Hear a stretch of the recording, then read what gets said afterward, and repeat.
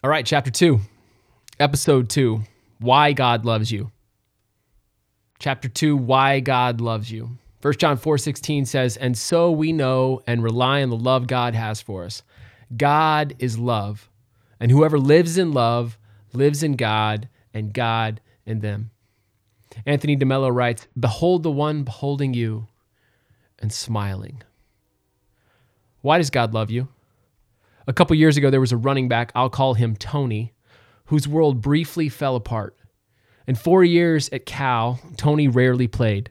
Just before his senior season, Tony began to show some promise.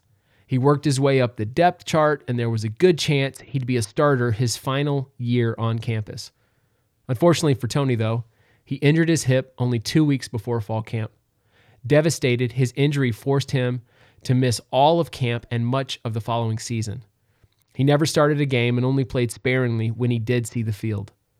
As is the case for a lot of guys, football was everything for Tony. In high school, he was first team All-State. His team won a couple of state championships, and Tony was heavily recruited. When he came to Cal, much of his identity and nearly all of his confidence came from the fact that he was a good football player. To make matters worse, Tony's dad, who'd been absent most of Tony's childhood, finally began to show interest in his son only after Tony started making headlines because of football. The idea that football wouldn't be a part of his life anymore completely floored Tony. Who is Tony now?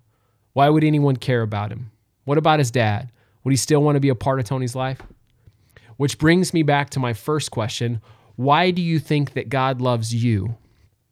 Does God love you because of a talent or an ability you possess?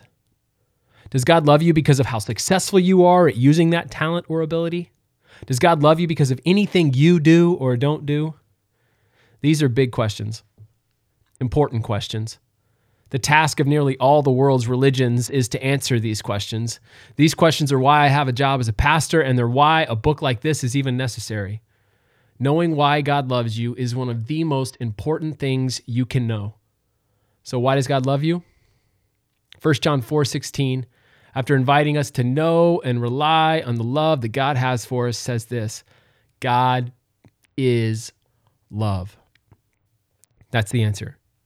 God is love. Every talented, successful, and driven person on the planet needs to hear this. God is love. The starting place for understanding why God loves you, why God loves anybody, is understanding that God's essence is love. At the core of God's being, the very essence of God's character, it's love. Before God is anything, God is love. The scriptures say God is creator. Well, before God created anything, God was love.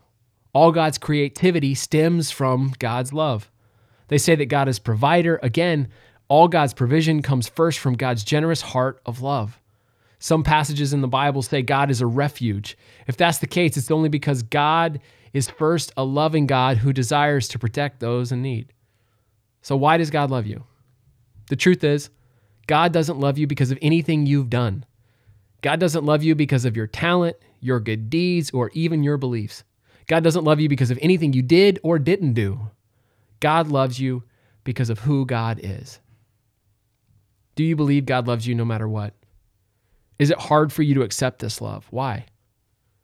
What would it take for you to know and rely on God's love today? No matter what. No matter what. The no matter whatness of God's love is vast and beyond measure. God loves you not because of anything you've done or not done. God loves you because of who God is, period.